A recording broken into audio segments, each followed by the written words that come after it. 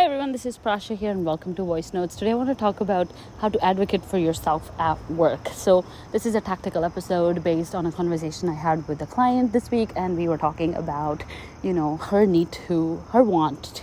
desire to showcase her work, to showcase her abilities and to be promoted and to then fight with these thoughts of, oh my God, did I say something wrong? Oh my God, how do I make sure they still like me? How do I make sure that I don't come across as bossy? And oh my God. So, there's a lot of that sense of self-doubt that we have about advocating for ourselves. And self-advocacy is like a really powerful tool in corporate, especially in corporate America, because this is an open culture where you can freely say things, right? I feel like if you're in India and stuff, there's a different cultural code. In other countries, it could be very different. So I'm not going to comment on that, but I know for a fact that in US, it's an open culture and you can say your mind and without getting a lot of repercussion, right? Because their HR laws are very strong because they are more of an open society in that sense. There's not a lot of age-related hierarchy. And even when the hierarchy is there, it's not as formal as it might be in India. So, and it's a more casual business culture, right? So based on my own experiences and, helping a lot of clients do this work of self-advocacy, I just want to share with you simple ways that you can start advocating at work. So I think number one, you have to realize that advocating for yourself is not about being a bad person. I feel like so many people are somehow convoluted. They have convoluted thoughts about this because of their upbringing. I think media does a very bad job at this. Our friends, our family.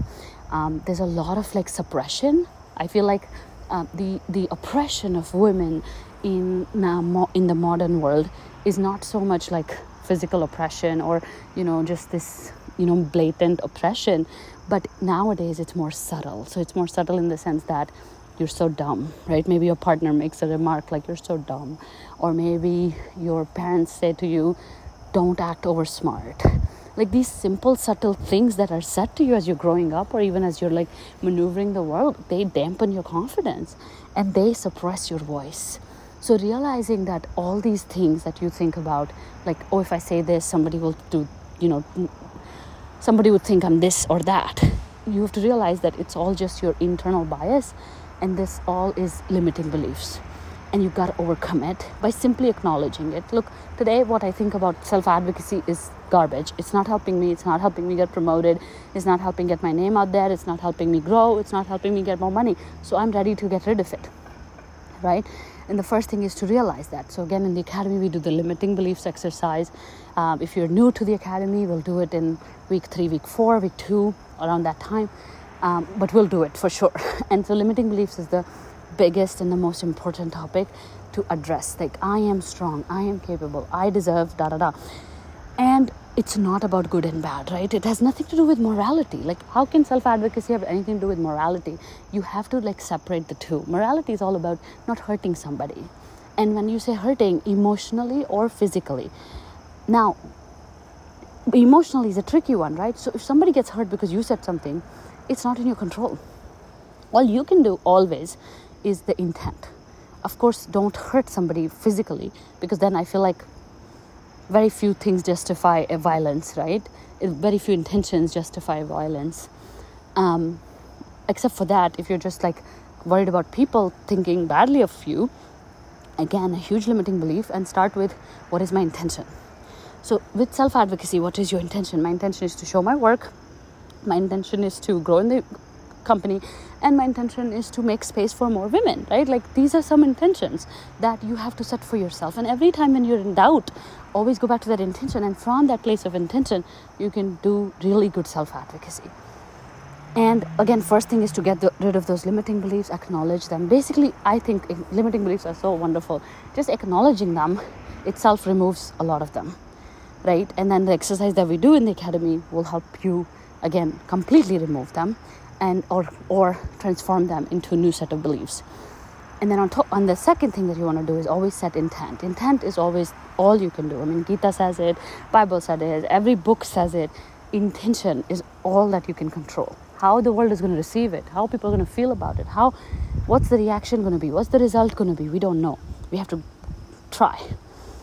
But if your intention is in the right place, then that is your only job, okay?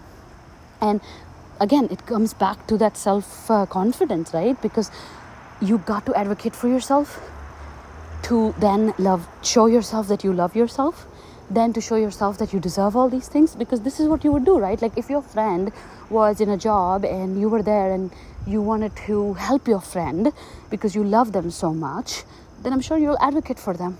If somebody like did something wrong to your friend, I'm sure you'd want to say something about it, right? And it's the same thing. Treat yourself like that. Be your biggest ally. Be on your team, right? This all comes together in self-advocacy. No, you know what? I'm going to stand up for Prasha.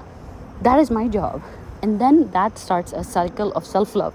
That starts a cycle of self-trust. All right? And then lastly, what you also want to do is like the language that you're using or the way you're approaching. I think when your intention is not clear, communication falls apart.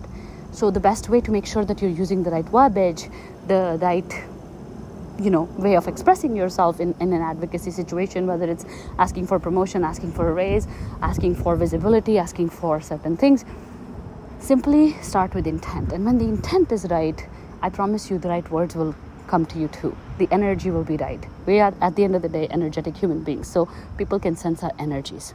If you go from this ickiness that, they never give me what I want, this sucks, like I hate this and I have to fight for it, that energy is going to come across like that. But if you go from a place of self-love and self-advocacy, you're going to say, you know what, I'm going to give it a shot because I deserve it.